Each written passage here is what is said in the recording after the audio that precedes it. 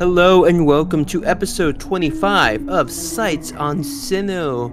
Today we're covering episodes 42 and 43 of the Diamond and Pearl anime as we head over towards Brilliant Diamond and Shining Pearl coming out later this year. My name's Will and this week I'm joined by Manny. How's it going?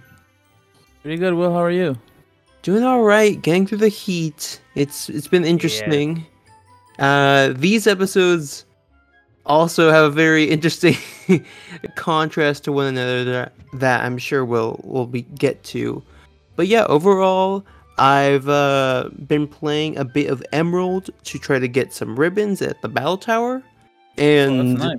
yeah, it's an interesting time because as a child I used a lot of the TMs trying to get through the main game, and now I am stuck with not a lot of TMs to help boost the Pokemon that I need for Battle Tower. So it's been a process. I'm trying to get an Apom to level 100 so I can use its pickup ability for a chance to find the TM for Earthquake. Oh, that's cool.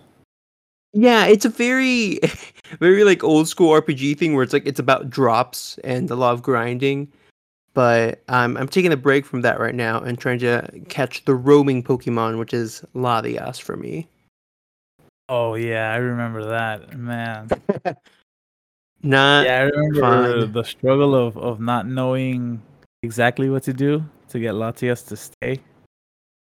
Yeah, And it's a lot of tricky stuff. Like actually gotten it, but it just won't stay in the ball. But I've put it like to sleep, mean looked, all that stuff. But it's a lot of yeah, strategy just for that one Pokemon. yeah, But like I remember mhm, searching up the location for it each time it would spawn mhm. and just going there and then being disappointed with it just leaving. It's like nope, bye. Yeah. How's your week been? Playing anything lately? Um, Not necessarily. I'm the type of like person that I buy games and play them for a bit and then just forget about them. Mm-hmm. So there's like a lot of games that I've picked up and haven't finished yet. Um, like for example, I still haven't finished the Crown Tundra, Oh, and same actually. I think I left off before you encounter Calyrex on one of its horses. I'm not too sure. Yeah, I kind of left it there because I didn't know which horse I wanted, and I also didn't know, or didn't want to like catch the legendaries right away in case I wanted to mark or shiny hunt them. But Yeah, um, you see that was one of the things that I didn't know existed, mark hunting. mm, So now that I know that exists, I probably will start mark hunting some specific Pokemon.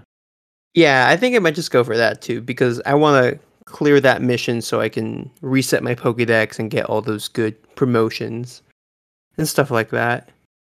But we are talking today again about episode 42 and 43, which focuses kind of where what I was talking about earlier on the Pokemon from Emerald or Gen 3, which is Electrike, in an appropriately titled episode called The Electrike Company.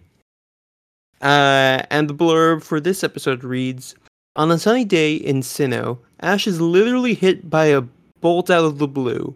An Electrike is practicing its electric type moves nearby, but it accidentally zapped Ash instead of its target. Jacko, the Electrike's trainer, is a Pokemon breeder who's raising Electrike at the Pokemon Training Center. He doesn't think Electrike will ever be able to control its moves, but Brock knows better and offers to help both of them train. So, right off the bat, I, I have strong feelings just from like seeing the cold open of this episode and also remembering kind of what happens here.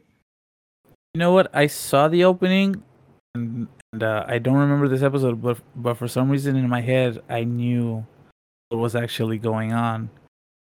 And, when that opening was revealed in the later on in the episode, I was like, "Oh yeah, I was right." Nice. Okay, so it gave you something to predict and you kind of nailed it once Yeah, you got there. yeah, because like I've said before, even though Rocket are villains, not Mm-hmm. necessarily your prototypical like pure evil villains. They're human. Mm-hmm. Yeah, we'll get to that in a bit, but I did look up the sub episode. Like I said, the dub really likes to do the puns for the title episodes. Oh yeah. This was in the sub is just titled Manectric in the practice center. Got it. Yeah. Y- Oh, really? It says Manectric. It Yeah. doesn't even say Electric. Oh, I'm sorry. It said Electric. I'm sorry. Oh, I okay, got them okay. confused. I was Yeah, like, I wow, sometimes that title just spoiled it. I get them confused a lot sometimes. I don't know why. It just between those two, I always get Mhm. confused between the names. I think it's an underlooked Pokemon, so I can see why people confuse the names of the evolutions. I always confuse Yeah. like Heliolisk and Heliouptile from Gen 6. But speaking of electric types from other generations, why the heck is this an Electrike episode in Gen 4 is my question. Is it in the Synodex?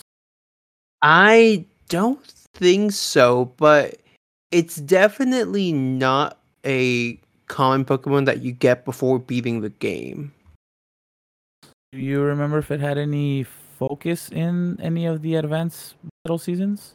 Yes, it actually did with Watson because Ash beats Watson after a kind of freak accident with Pikachu, and Watson's only using like Magnemite and Magneton for some reason. So he goes over to the Mauville power plant, and that's where he meets an Electrike. And it's like a whole thing of him joining and then later on evolving.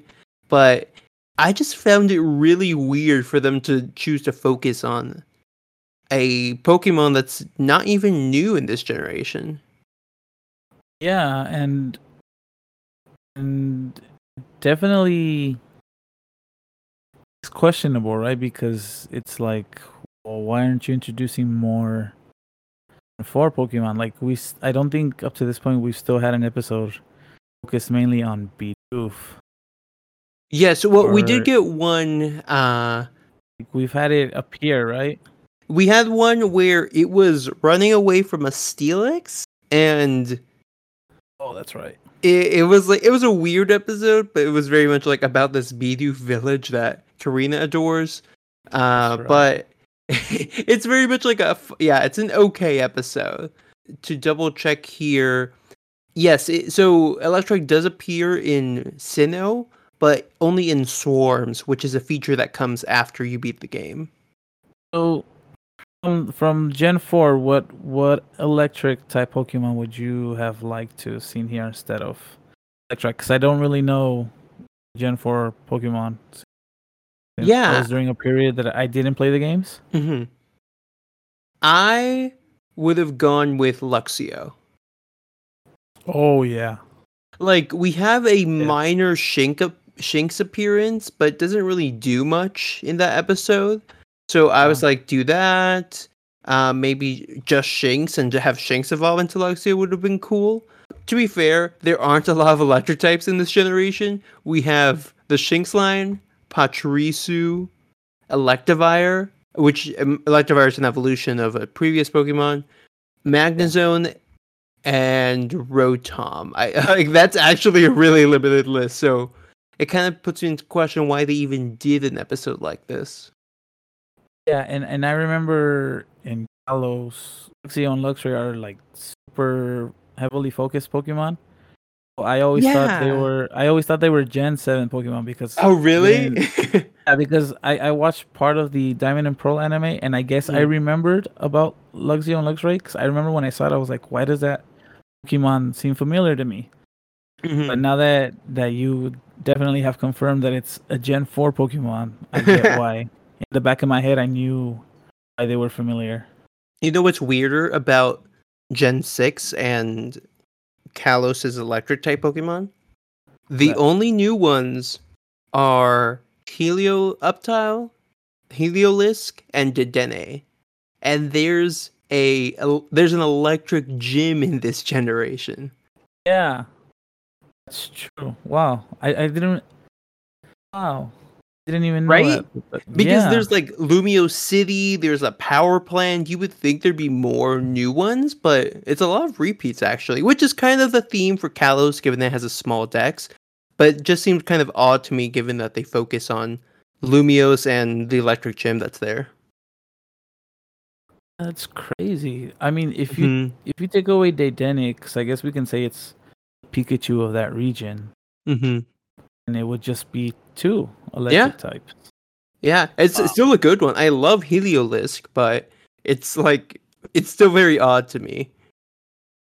Yeah, you would think they would introduce more because of Lumio City. Hmm. Like it has to do with a power outage, and maybe that's why there Yeah. aren't enough electric types. Because what we find out from this episode in the anime is that this Electrike is being trained to work at a power plant, like Yes. as a one of the electric type Pokemon that generates electricity there. And this kind of rubbed me the wrong way because it feels like this whole facility exists only to train them to become batteries. Yeah. Yeah. I pictured lab mice on a wheel when I heard that. I pictured Yeah. a scene from the or Avatar Legend of Korra where the firebenders are like drawing electricity from the sky into generators. Okay. I never watched Korra. Okay, okay. But Yeah. yeah, it's like this is a weird use. Like, how many Pokemon are in here? Like, who's taking care of them? Like, I have a lot of questions about how this works. Like, is everywhere around the world just powered by electric type Pokemon? Is it just some places that like specialize in this? Yeah. Like if you kind of look at it, it's kind of like premise of the Promised Neverland in a way. Oh man, that's Uh, hard. yeah. But if you haven't seen the Promised Neverland, listeners, I encourage you just off that premise alone. Just watch the first episode, you'll be hooked. Yeah, and be it's definitely for more mature audiences, so Oh just keep yes, that in yes, mind yes. as well. Yeah. But yeah, it is a weird setup that I don't find super friendly in terms of like humans and Pokemon living together. But they do explain that it has to be a Pokemon breeder who trains these Pokemon to prepare for this. And in this case, it's a new character called Jacko, I believe. And Mhm. he he's he's annoying. He kind of sucks, honestly, for the first half of this Yeah, episode. definitely rubbed me the wrong way at the beginning. Because he's Oh. like, he sees like Ash's Staravia and he's like, oh, that's so cool. Like I specialize in flying types, and like, I can tell your Staravia is like raised super great, and it would be so much easier to deal with like flying types versus electric types.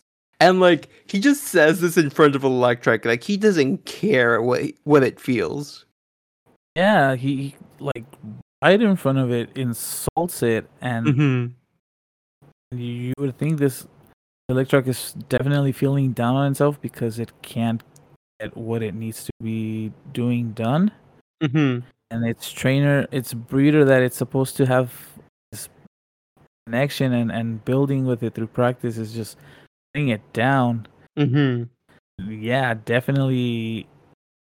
I was taken aback and I was like, whoa. I don't think I like this character at all.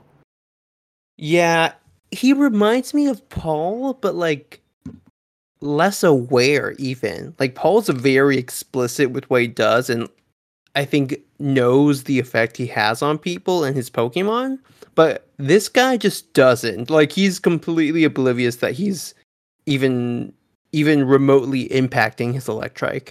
Yeah, and that scene of Brock just like Hmm. mm, Brock's that judging immediately, and he's like, yeah, and that moment I was like, oh wait, are we gonna get another Pokemon for Brock? Is Brock gonna bond with this Electric and get away with "Oh, him? Yeah, I interesting." definitely had that feeling because definitely felt that way to me. That it focused on Brock when he heard that insult. I was like, Mhm. oh, maybe Brock is gonna teach it itself.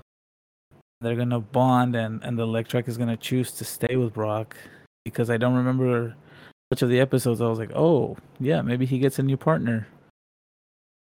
That's interesting because I don't think I ever thought that. Partly because when I look at the page for this episode on Bubblepedia, just to double check, because I was like, what happens here? Under major events, it's literally empty. So I'm like, Well, oh, nothing I happens in guess this. I guess what happens towards the end isn't considered major, but even Bulbapedia is insulting Electroid, I feel. Well, in terms of like the overall story, I guess Yeah, okay. is what's listed there. But the story here comes down to everyone's graduated from this academy to train these Pokemon, except for this Electric and Jacko. And the headmaster comes by and like invites everyone over, and he's like, "You can stay as long as you want." And Brock is inspired to help Electric because Jacko sucks. So he's like, "You know what? I'll help you," and also maybe make Jacko mature a bit. I think is some of his intention. Yeah, he definitely needed a lesson in being a proper breeder. Yeah, like to have that right attitude going into this because he clearly didn't want to do this job because his specialty is flying types, but I guess it's what he got assigned to. And Brock is able to tell him, no, like Electric is fine. It's even more powerful than maybe an average Electric. So that could actually be the issue is that it's just trying to control its power, not that it's not capable of doing it. What we see from the headmaster is that a properly trained Electric here is able to manipulate electricity at an extremely accurate level, which means literally like moving the tech to the left, to the right, upwards, back, and able to hit targets from like an incredible direction. Yeah, and for me, my question was why the headmaster was putting up with someone with such a negative attitude. I mm, feel like mhm. him as a headmaster, seeing someone that isn't taking this seriously, is always complaining. I feel like he should have said, "Well, hey, you know what? You can pack your bags and go." Because I feel like if we were to complain in the workplace, that would Mhm. definitely be a big no. Don't do that. So that was a bit of a questioning, but I understand that it's just because he's going to learn from Brock. I still feel like Mhm. Like, what was his plan if Brock hadn't shown up? yeah, I feel like he at least should have gone in like a slap on the wrist or something, Mhm. or just being like, oh, I have faith in you two. Right. Yeah, it's very odd. He's very like hands off with his teaching. So maybe Yeah, he's just really confident that they'll get it, but it does seem a little risky. definitely.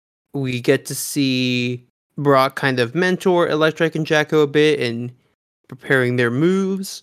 And as an example, he actually has Dawn and Ash help out by bringing out Pikachu and Pachirisu to use their attacks. So we see Pikachu just nail the target right away, while Pachirisu accidentally shocks Ash, and then Dawn gives it a little puffin to calm it down, and then it's able to hit its discharge right on target. Yeah, and uh, just questioning the world as to why he keeps constantly getting shocked. Yeah. Ash is like a lightning rod in this episode, and it's never Yeah, really explained. I feel like probably Pikachu is usually always on his shoulder. Hmm. Leaves a bit of something on Ash's clothes and just becomes like a magnet for electroshocks. Yeah. Maybe Pikachu's static rubs off, so it becomes a little conduit for the attacks or something. Yeah, and I like the color scheme that they use from Pachirisu and Electric when they use their electric moves. Yeah, what do you think about that? Because Yeah, Pikachu's always a yellow, and then I feel like almost every other Pokemon is blue for their electric attacks. yeah, I feel like at one point they decided to keep yellow just for Pikachu. Mm-hmm. 'Cause I do remember in the earlier, like way back in Indigo Plateau, it was always yellow for each thunder type, electric type. But yeah, I really Yeah. like it. I really like it. It Mm-hmm. feels to me, it feels more impactful. Like it just has this aura about it and makes it look like it would definitely hurt Pokemon if it was attacked by that. I think we have seen Electivire or like Elekid, Yeah, I yeah. think, with yellow electricity. So maybe it's just like the color of the Pokemon or something. But it is kind of nice that they're distinct from Pikachu because we don't always see these Pokemon that have the exact same electric coloring for their moves. Yeah, I like. I To me, it looks better when it's like a blue. Just feels more. I don't know if for some reason it feels more natural to me. Yeah, I agree. I can definitely relate to it feeling a little more organic, I guess. Yeah, because if you've seen lightning, not really Hmm. yellow. It's like sort of bluish, whitish. Yeah, the Pokemon just decide to be more realistic with electricity moving Yeah. forward or something.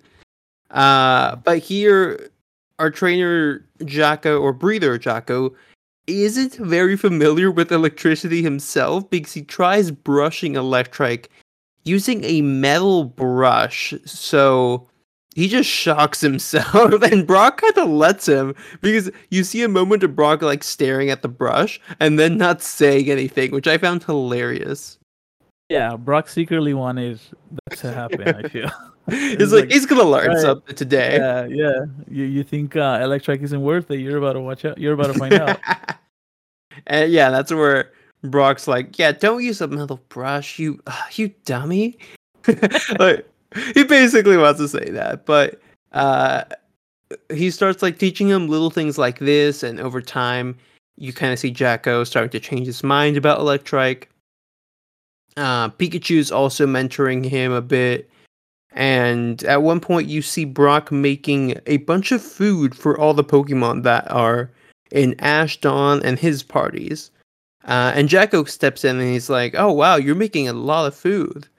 Uh, and Brock again brings up the point. Yeah, each Pokemon is different. Like each type has its own unique diet and taste preferences. Yeah, man. I feel like each episode I grow more fonder of Brock. Mm-hmm. He's a very complete character. He might have flaws, but Mm-hmm. he's the type that isn't afraid to admit his flaws, and he's not judgmental. And I feel like Mm-hmm. even if inside he feels like, I need to tell this person what's right, he does it in a way that kind of encourages, which is at the same time. Yeah, he's very nurturing with how he teaches others. Yeah. And it's cool to see because not only does he apply what he knows as a breeder to Pokemon, he applies it to people as well. Mm-hmm. Yeah, he's definitely underrated, and I think that's the struggle I have with this episode is that the A plot isn't great, but the different plots under it are strong, but not strong enough to hold up the episode for me. And one of those is Brock, like, kind of showing off as a breather what he's capable of without being super showy about it, which is kind of difficult to do sometimes with the Yeah. anime.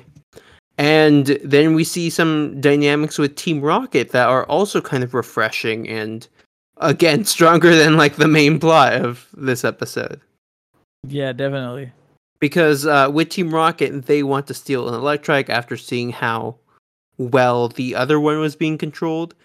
But Jesse gets impatient, and even though everyone's like, no, we have to wait for them to train because otherwise we're going to steal an Electric that can't do anything as well as we want it to. So they're able to pull out of a lake and okay, they shoot a missile out of their Magikarp submarine that I thought was going to shoot a net and like grab the Electrike and the Pikachu, but it just hits them. Like I don't know what their plan was there. Yeah, definitely caught me off guard, and I feel like it kind of missed, didn't it? Yeah, it like hits right in front of them and they get caught in the explosion. But I don't know what the plan was there. Maybe Jesse was just trying to like hit them fast and then grab them, but it's very unclear. And we don't get to find out because James and Meowth actually are very reluctant to help her here. They're like, Pikachu and Electric are a great duo. Look at them training. They're very inspirational and remind them of a good teamwork dynamic, which they don't feel like they have with Jessie right now.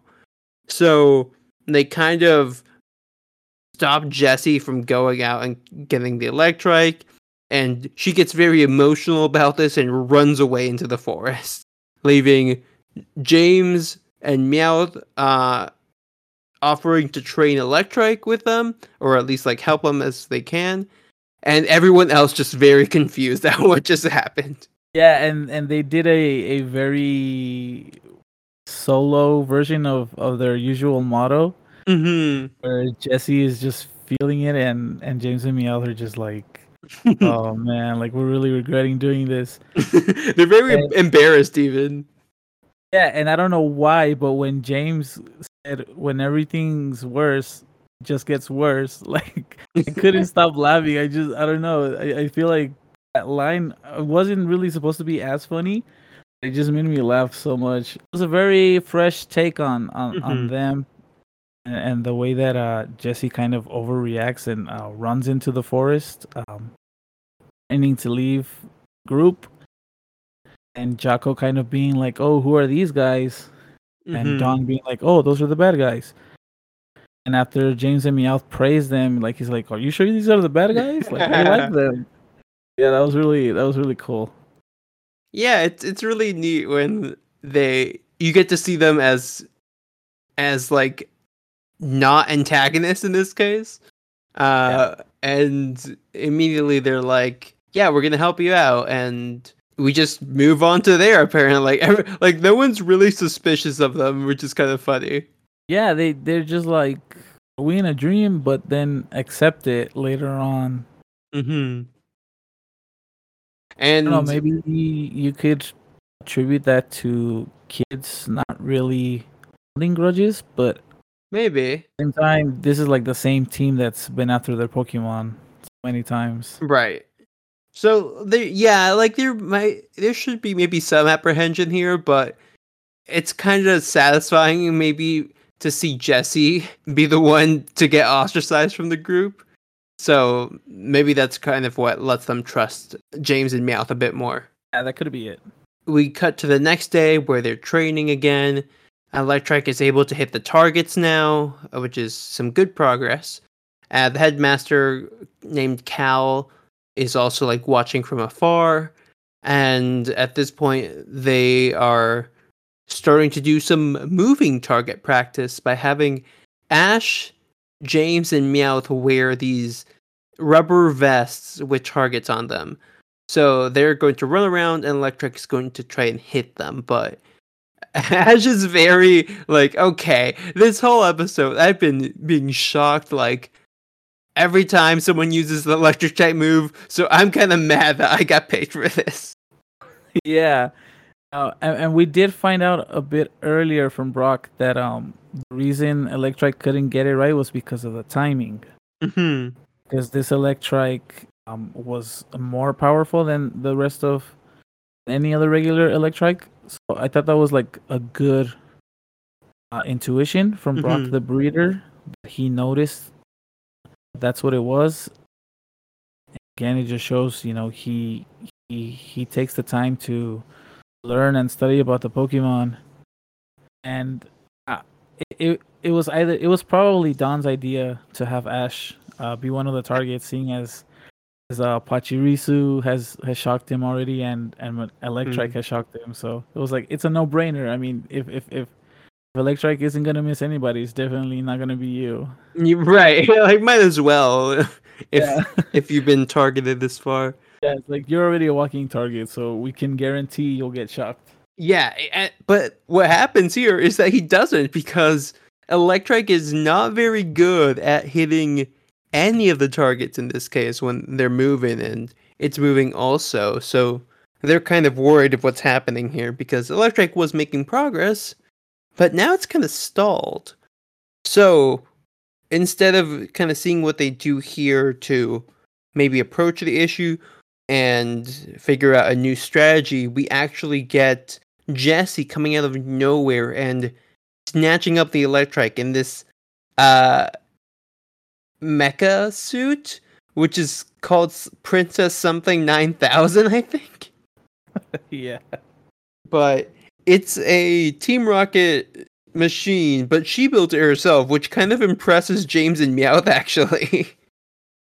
Yeah, because I feel like James and Meowth do all the heavy Mhm. work while Jesse just lounges around. The fact Oh that they yeah, saw totally. that, the fact that they saw that would definitely give them points on Jesse's side. Yeah, but they're still kind of not on board with this. They're like kind of hesitant to help here. And as Jesse's kind of claimed her victory, we see Electrike, or we see like Pikachu try to shock the suit, but it just bounces off because she remembered to insulate it, which is smart. And then Electrike starts becoming a lot more aggressive, and in its kind of trapped and panicked state, it starts to evolve, which I totally forgot that happened the first time I saw this. Yeah, that was definitely unexpected. I felt like it was gonna be Jocko's time to shine and show its Mm-hmm. loyalty to Electrike. Yeah, But this was a nice little surprise, and like maybe it could be a little more impactful to see Electrike master this in its regular like in its current evolutionary state, but yeah, it surprisingly works here in its favor because we see its change in size lets it break out of the hole that the suit has on it because it gets too big. yeah, it evolves into a electric. Got it right this time. Yes, Trick comes out, and Jesse's Yes. like, "All right, I'm gonna change plans here," and grabs Pikachu instead, who's still small enough, and starts running away towards James and Meowth. What did you think of like her switching so quickly to Pikachu? Were you I expecting mean, that? yeah, it kind of felt like Plan A didn't work. We can always go with Plan B. Mm-hmm. But I feel like Pikachu probably could have been alert. Again, it's not the first time that we've gone after it.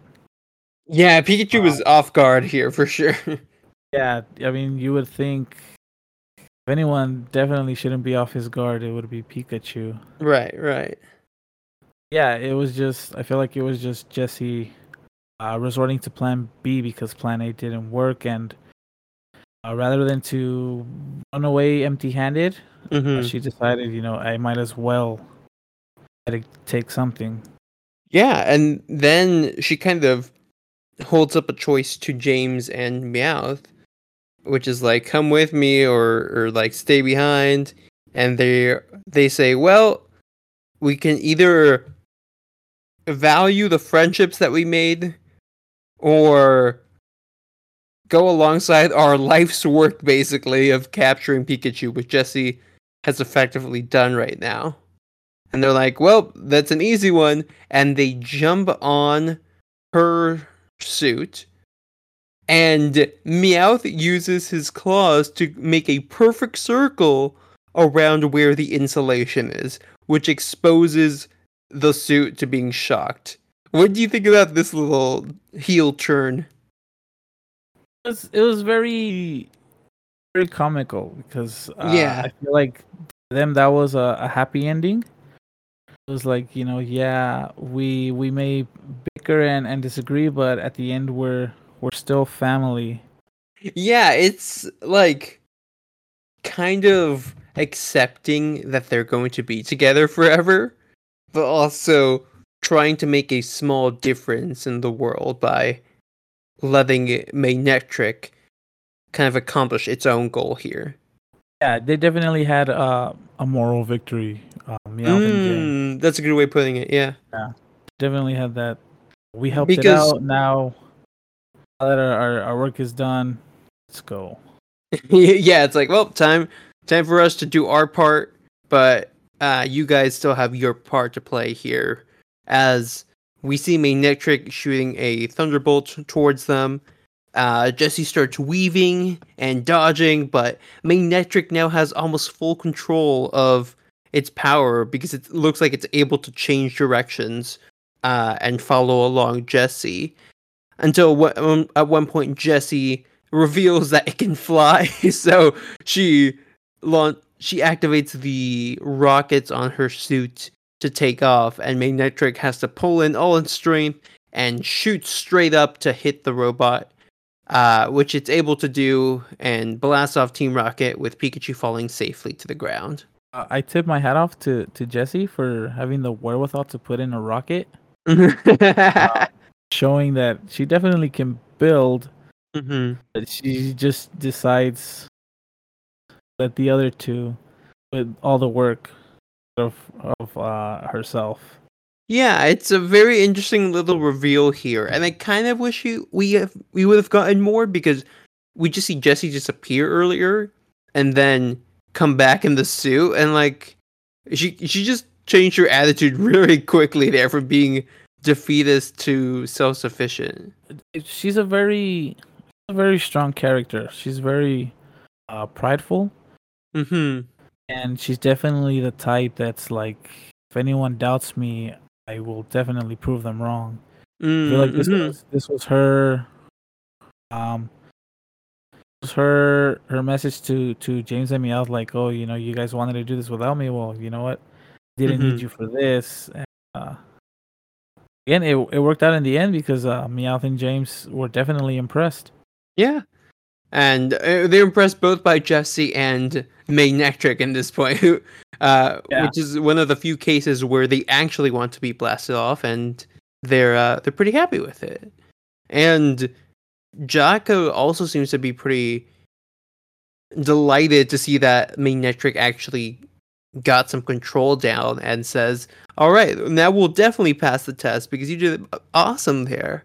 And Cal, the headmaster, just comes out from his car because he was behind them basically and says, "You already passed. That was pretty much the test what you did right there with Team Rocket," which I always find kind of cool, where there's like a teacher or a character that's supposed to certify someone, and they can tell that, hey, you did what you are supposed to be able to do, even if it's not how we usually measure it.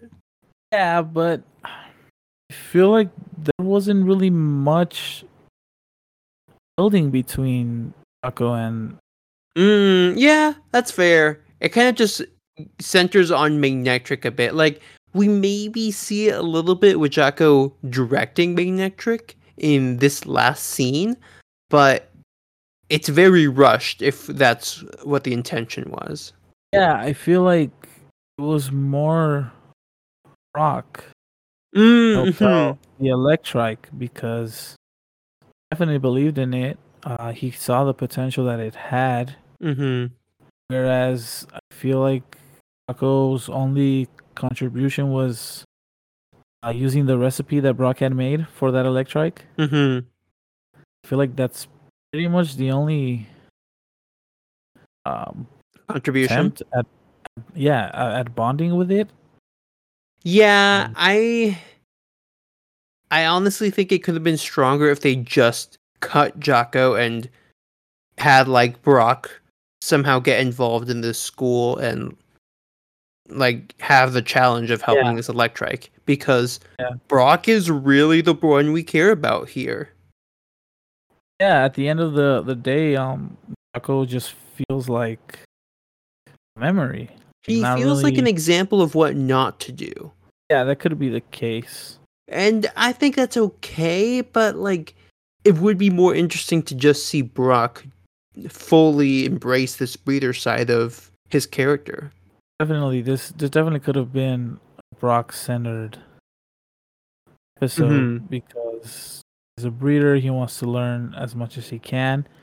Him mulling upon this facility definitely would have been something he would have been intrigued in. And you can pretty much take out Jocko this episode. Like it kind of feels like he's not really needed because, like I said, I feel like the majority of Electrike's building up was focused on Brock seeing its potential and pretty much helping it out. Yeah, totally. So I thought the voice for the headmaster Cal sounded familiar.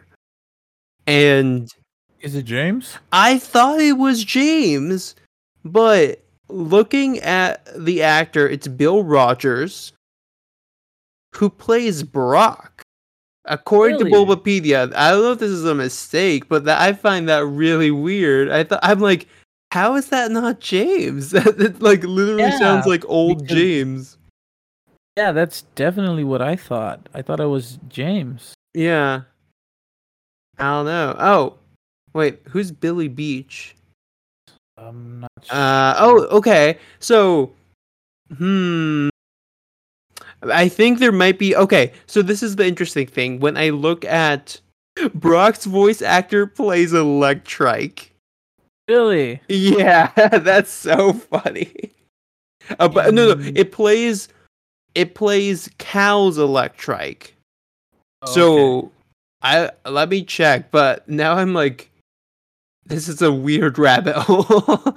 He plays both Electrikes. It's crazy.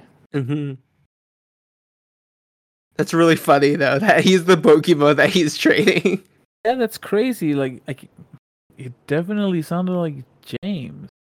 No, yeah. So James does play Cal, but the reason I said that is because Cal's Electrike and Jacko's Electrike is both.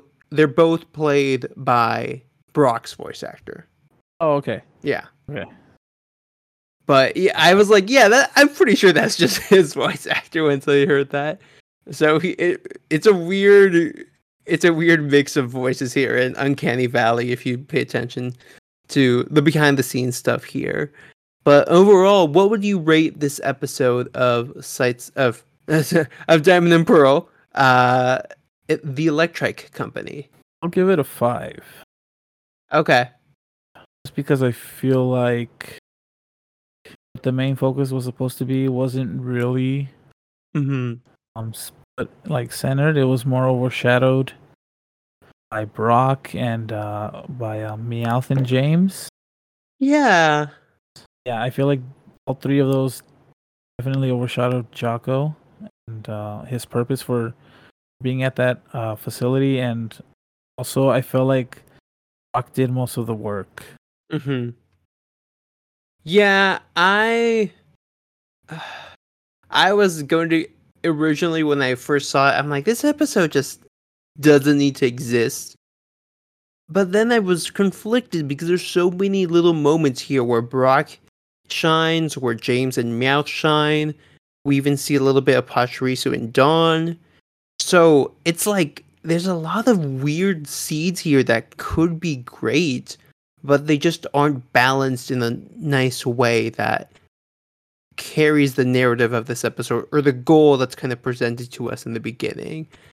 So I'll probably have to give it a 5 as well, just because it's like you don't really get anything from this in terms of major events. Like at the end, Jocko and Magnetric like part different ways because Magnetric now goes with Cal to the power plant where it's gonna be a battery for the rest of its life, I'm assuming. And no one learned, like, this isn't ever mentioned again, pretty much. I mean, since Brock pretty much could tell that as an Electrike it was more powerful than a regular Electrikes. Maybe now that it became a main Electrike, it started a rebellion and freed its comrades. Oh, that's funny. It just started a revolution at the power plant. Yeah, it was like, that'd be great. I want to see that side series. Yeah, right? But yeah, that's pretty much it for this episode. And now we're going to jump into Episode 43, Malice in Wonderland. Oh, and before we leave the Electric Company, do you know what that references to? To the electric company, right? Yes. Are you aware of the show, The Electric Company? Oh no, I didn't know it was a show. I thought it was just like a typical Right, like electric the company. utility company. Yeah. I wasn't Yeah, I aware. mean that also works, but I think what's funny here is that it's it looks like it's a pun officially on the Electric Company because that's the title, and it's a TV educational show for kids on PBS that came out in the 70s actually.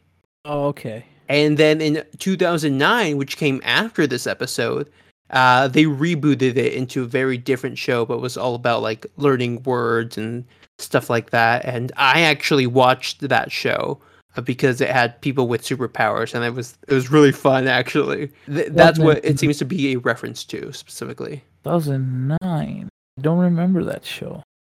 Yeah, it's. I think the song's like the Electric Company. Like it tried to be very hip, and like people could use something called word balls, which they can like form a like spear of energy that they throw and it becomes words. It was a whole thing. That's a whole different podcast.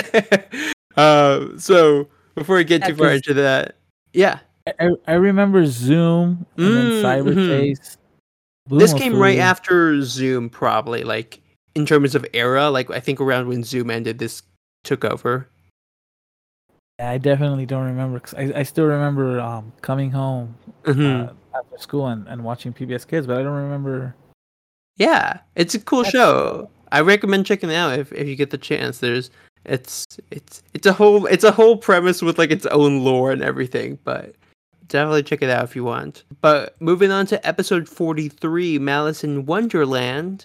The blurb here reads, an old gate leads Ash and the gang to a Pokemon Center where all their dreams come true.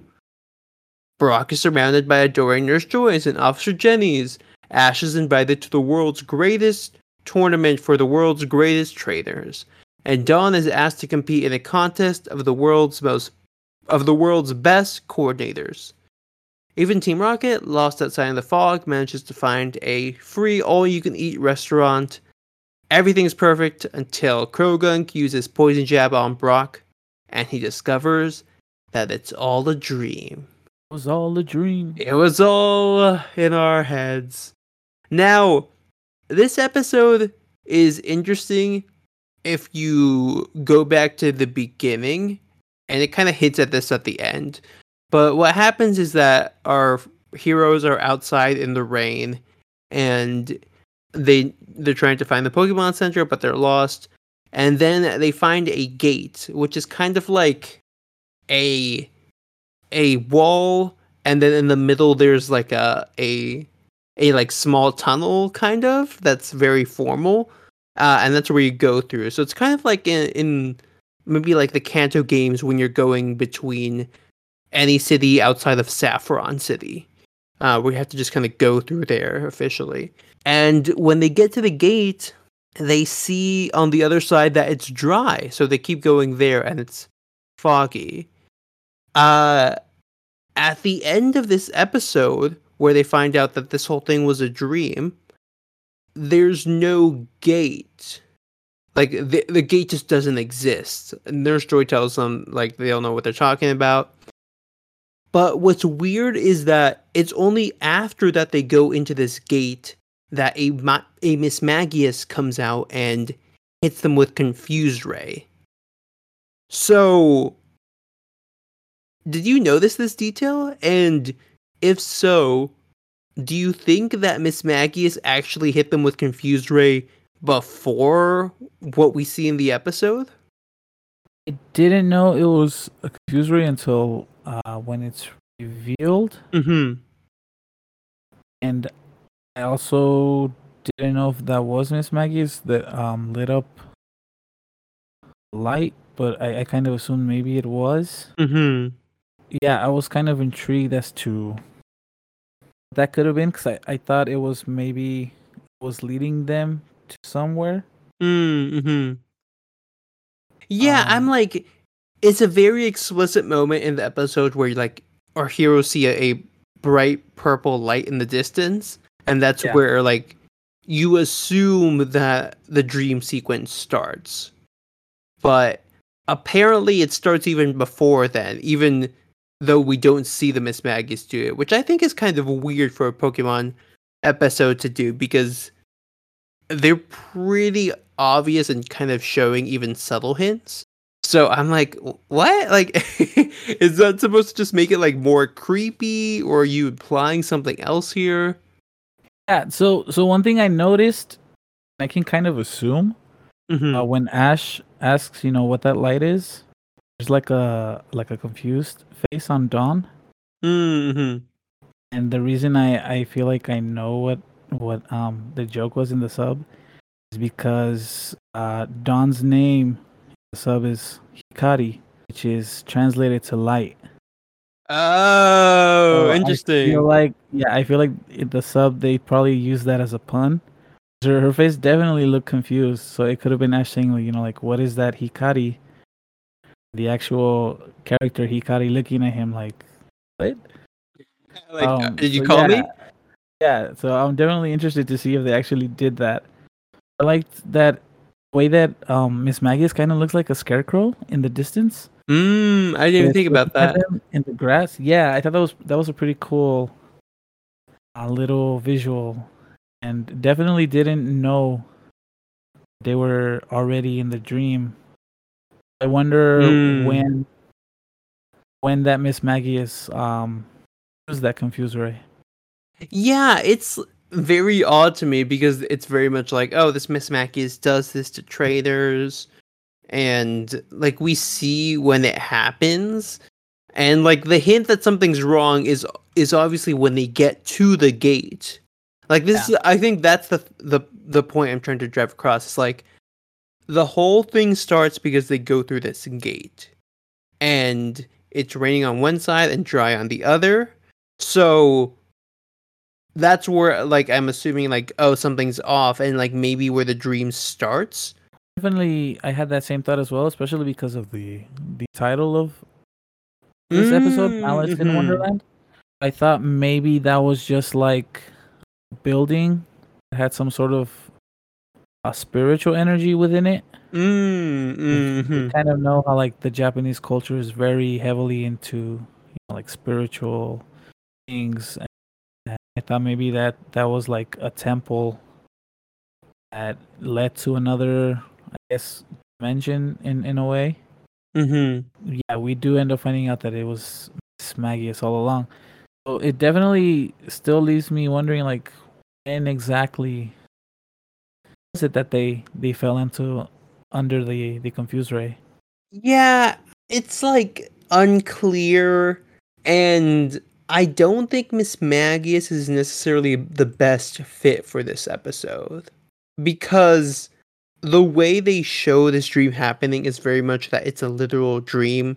We see them sleeping and they're caught in this dream world, but Confuse Ray doesn't really do that. So it seems like it's more of a fusion of Miss Magus's powers and something mystical or supernatural that's doing this. Because if it were to do that, it would like to put them to sleep. I think it would be more appropriate to have a Pokemon that can learn hypnosis do this. And Miss Magius can't learn that move. At all? No.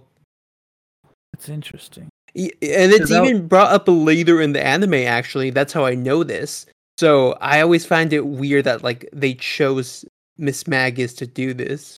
yeah, because that was gonna be my question was Mm-hmm. wondering if in the sub they said it was hypnosis or not. No, So yeah, that's yeah, I'm the definitely gonna look that up. Because yeah, I was about to say it could have been hypnosis if anything. right, because that's the move that puts people to sleep and everything. Just getting more into like the meat of the episode, it seems like Miss Magius is a Pokemon that lives around this area and puts them to sleep somehow without hypnosis. Trainers that come by like get to live this fantasy world of accomplishing their dreams, which for Brock is being surrounded by all these Nurse Joys and Officer Jennies, and for Dawn and Ash to become the top trainer and coordinator in the world. And it's like kind of fun to watch, but I think it's a little undercut by Mismagius not really having a deeper motive here. Yeah, and I felt like when Jenny and Joy in the dream declare their love for Brock, I thought he was gonna like reject it. Oh, You know, we've seen before when a girl actually likes Brock, mm-hmm. it's very he's not accepting of it. Mm-hmm. And so I thought maybe he was gonna be that way and kind of realize it was a dream. Yeah. But at the same time, I didn't know they were in a dream again because, like I said, I didn't know when they actually fell under the spell. Mm-hmm. But yeah, we see him, and he actually says, like, pinch me. Is this a dream? Yeah. And And we have Pikachu Thunder Shock. Yeah. Or Thunderbolt him. Yes, Pikachu to do it. And Ash is just like, well, you heard him. Go ahead. I mean, for me, it was pretty obvious because we see this weird Pokemon Center. Yeah, that's true. You see, I see things like that, and I kind of immediately forget. Oh, I think because I was just more like confused as to like, wait, why isn't Brock questioning the fact that these two actually like him? Mm-hmm. He just accepts it. Yeah, and then like you said, Don's mom and Professor Oak appear and they say, "Oh, you made it to what was it, the semifinals of this tournament?" Oh, not even. They're just like, oh, you got chosen, and like you just have to win this one battle, and that's it. That's it. Yeah, that happens later on. I think when they're in the center, they say something about semifinals.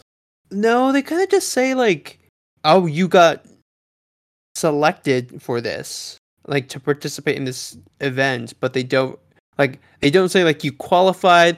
Like, well, for Ash, they kind of do. They say like because Ash is like, oh, that's weird because I just started my Sinnoh journey. Like, why am I being chosen for this? And Professor Oak says, oh, it's because of all your past accomplishments and rankings, which of course is referring to all the leagues he's been in and the Battle Frontier. So he like, yeah, that makes sense. Like that kind of excuses Ash a little bit. But then Dawn's mom says the same thing about Dawn, and I'm like, oh, hold up, okay, this is where you should be suspicious, Dawn. Yeah, and Dawn just is like, really? You're like, okay. She doesn't pass up on the chance. Yeah. Uh, because being the top coordinator and being the top trainer is their quote unquote dream. What do you think about the positioning here? Because the way that their dreams are kind of enacted is by manifesting how they think they would reach this goal, not necessarily how you actually reach this goal in real life. And for Ash, it's a battle against Cynthia as she uses Rayquaza. And for Dawn, it's a battle against her mom when she uses a Feebas that evolves into Milotic. Yeah, on command. Like, exactly. Evolve. And Dawn's actually very offended. She's like, Mom, how could you? Yeah, but I'd like to correct you. Oh, yes. Ash isn't challenging Cynthia, he's challenging Dawn. The reason I say that is because Cynthia, Dawn, and Officer Jenny share the same voice actor. Oh, really? Yeah. Huh, okay.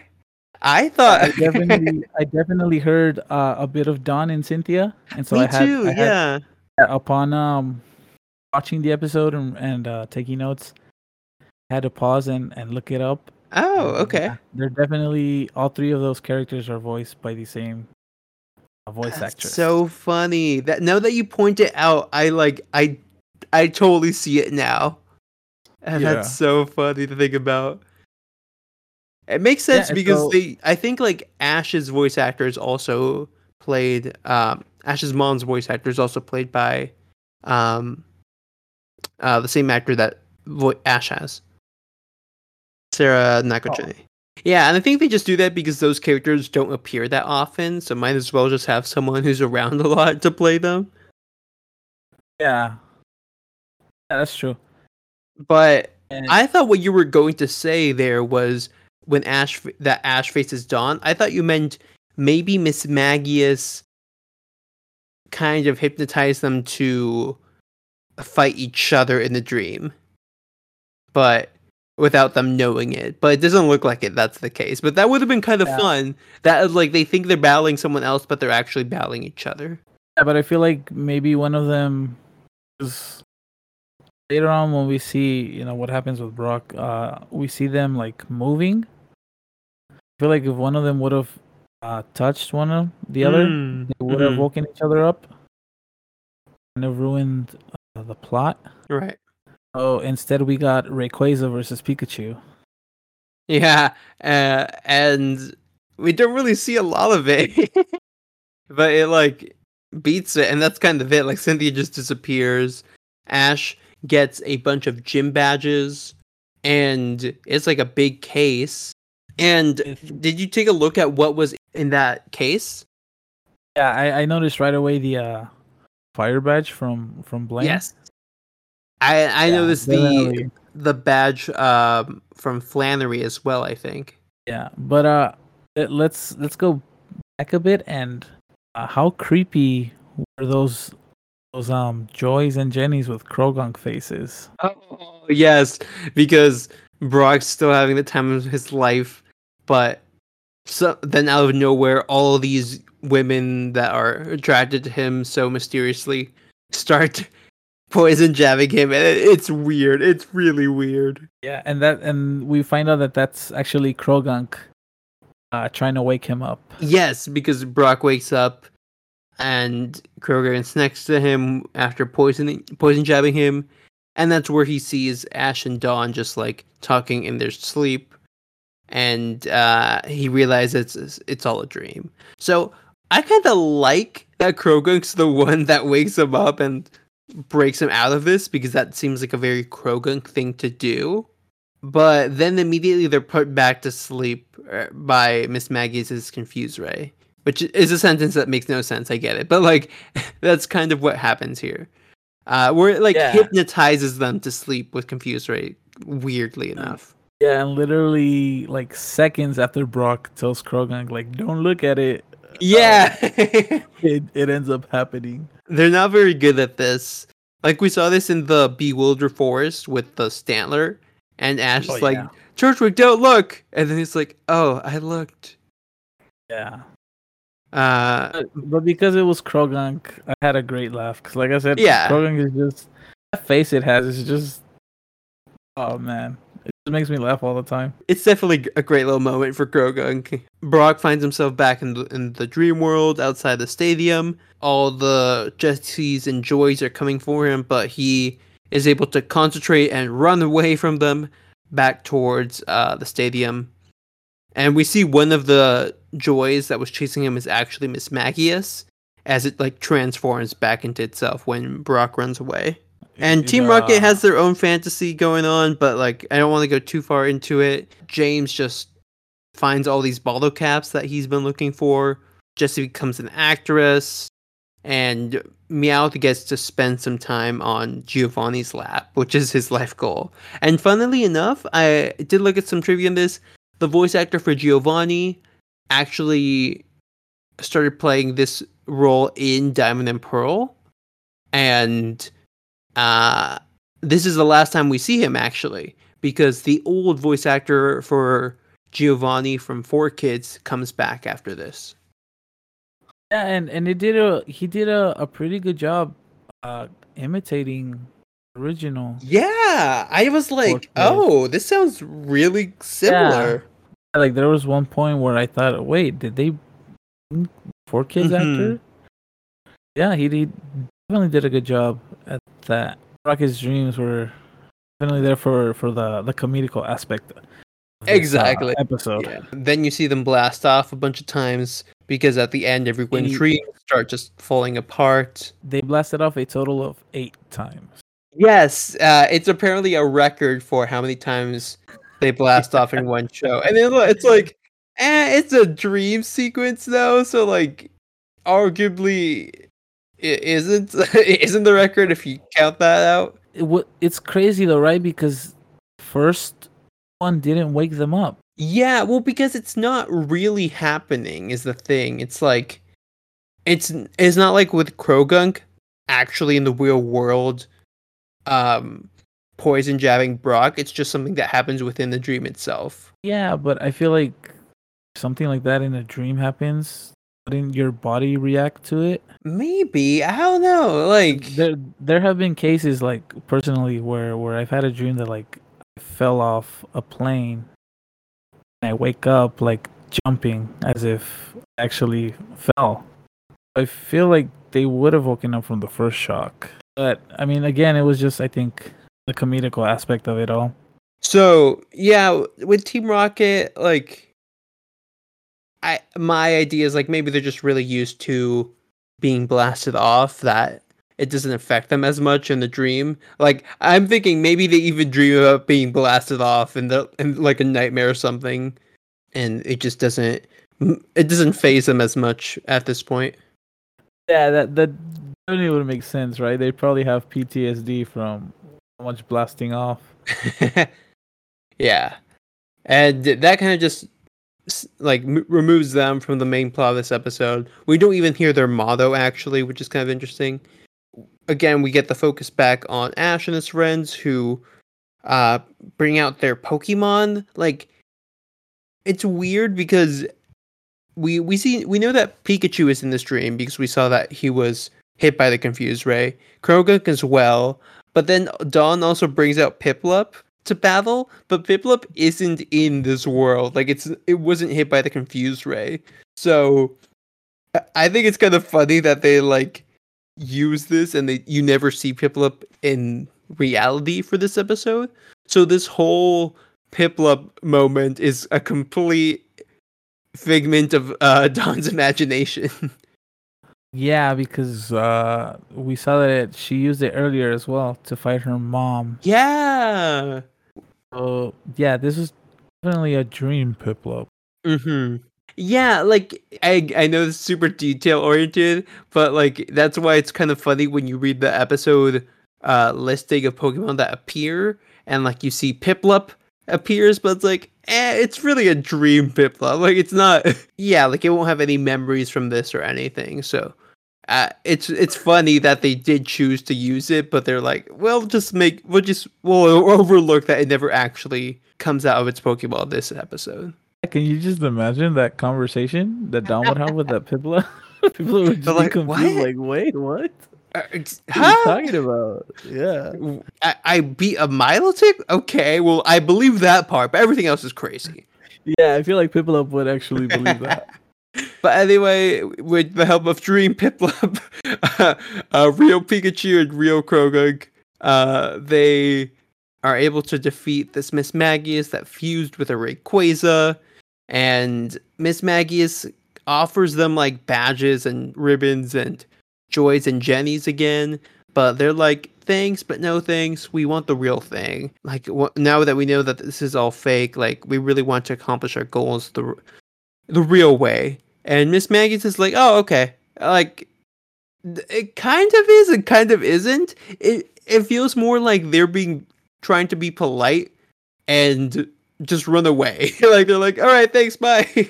Yeah, because it felt like Mismagius probably wanted them to stay that Dreamland, and they were kind of aware of that. They're like, oh, we're good.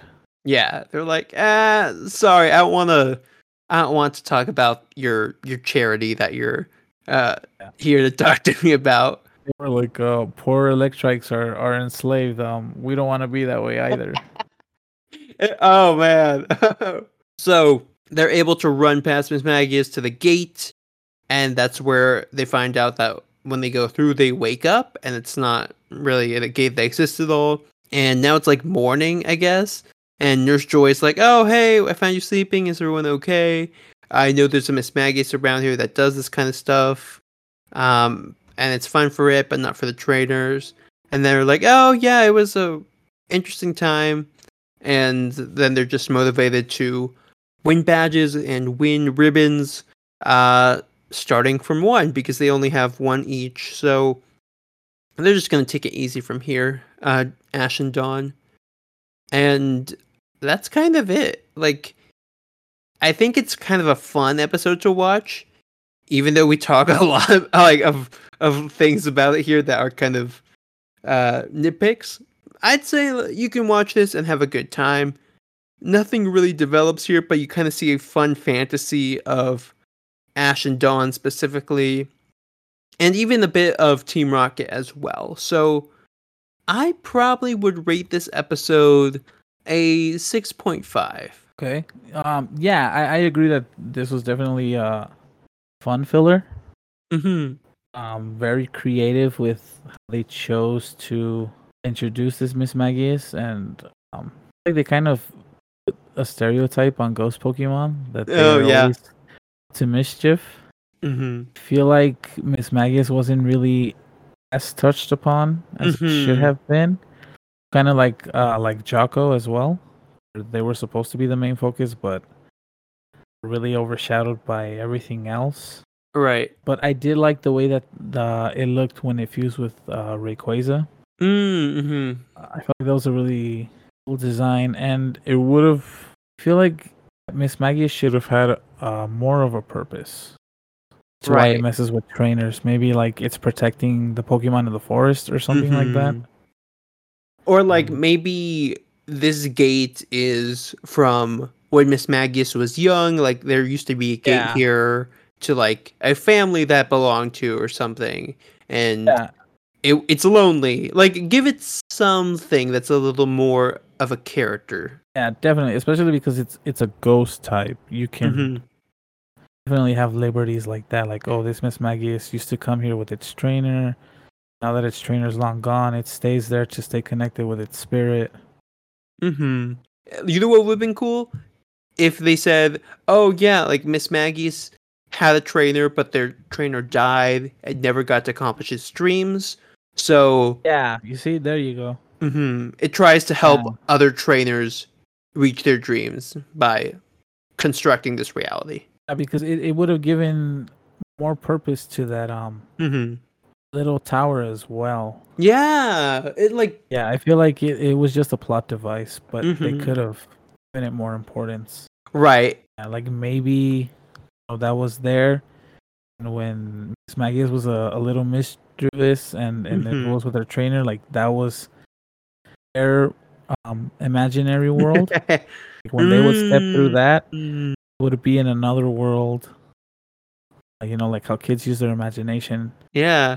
So Miss Magius's purpose is to fulfill the dreams of everyone Mm-hmm. that passes through that. I feel like that would have Yeah. been. You know what, See, let's work for right? Pokemon. I was gonna say we need to start to get our resumes over there. Yeah, let's send in our applications. Yeah. What would you rate this episode with that in mind? I'll give it a 6. Mm-hmm. 'Cause, again, it was definitely a fun episode. Very enjoyable. And I feel just because it had a lot of plot errors, that Mm-hmm. excuses. I feel like that excuses this episode. This episode, it wasn't really something like too Yeah. serious. Yeah, like Right. it was just a filler to make the audience have a good time and a good watch. I'll give it a 6. I'm probably boosting it a little bit just for its creativity and like bringing Yeah, in the mom, bringing in Cynthia, Professor Oak, and also showing some Team Rocket stuff, which I was like, oh, that's kind of neat. Like we know it's not real, but it's fun for them to have an excuse to do that. This is pretty much these two episodes. Honestly, if you're a newcomer and haven't watched them, I just skip the Jocko Electric one and watch this one if you're just kind of interested in seeing these characters and maybe getting some of the references that we see here to Team Rocket, Oak, and all that stuff. Likewise, if you're a Brock fan, then I definitely recommend that Electric. But if you're Mm-hmm. not, yeah, it's definitely something you kind of skip over. Right, totally. We do see a Mismagius later on with a trainer that we already know, actually, and another one as well. So Mismagius will thankfully get more time to shine than maybe Shinx does in this whole season, but it's not going to be for a little while longer. And Electric, whatever. Like I like Electric, but what are you doing, buddy? We're in Sinnoh. Come on, Jocko, don't be like that. But yeah, any final thoughts? I know that sometimes you have a poem to share. If I don't know if you have that Yeah. this week. Yes, I came prepared as always. Ooh, So, because Professor Oak was here. Did he remind you? definitely, yeah. Why, can't believe like when I saw that, I was like, oh, I need to jot this down so I can bring it up, and I completely forgot. But we saw and heard an actual Professor Oak poem in this episode. Ooh, yes. Yeah, I don't remember what he said, but it was definitely inspiring. Don And loved it. Don's a fan. yeah, it's definitely. I feel like he, much like Brock, Professor Oak is a very underrated poet. Mm. So, Sure, you let's go listeners, with that. you listeners today, we have another poem. Oh man. It is entitled Mismagius. It goes like this: Mismagius chants an incantation, vanishes in the dark. Ooh, okay. Yeah. I'll take that. Don't know how you can apply that to life. At least we have a little bit of Zen for our listeners. Holy, I love that. It's a great note to leave off on. And Yeah. for all our listeners out there, thank you for listening. Thank you for listening to episode 25 of Sights on Sinnoh. I've been Will, and today we've had Maddie. Thank you so much for being here and sharing your poetry with us this week. No, I can't take the credit. This is Professor Oak's poetry. Oh, No, okay. we do not condone plagiarism here. So, True, yeah. true.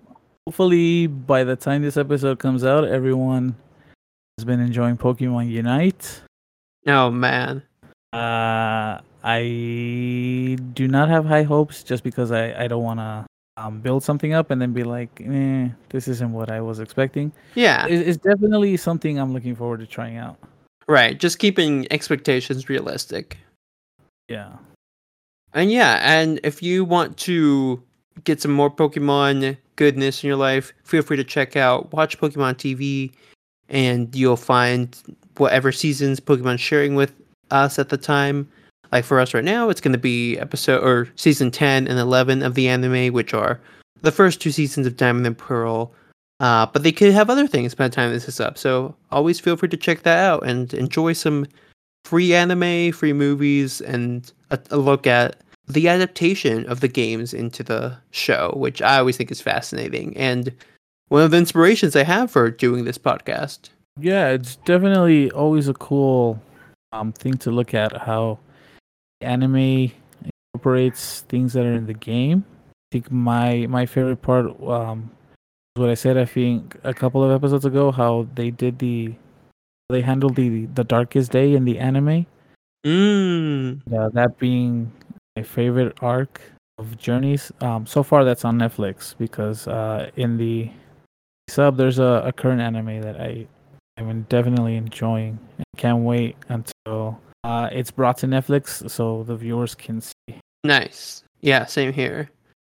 But as always, if you want to listen more about what we have to say and also what other co-hosts have to say about this show, feel free to check out any past episodes of Sights on Sinnoh on the channel, and subscribe and like if you want to hear some more that come out, as we try to get these episodes out every Monday morning. So stay tuned for that. And as always, I've been Will. I am Manny. And we'll see you in Sinnoh. Until then, have a good one. Watch out for Mismagius.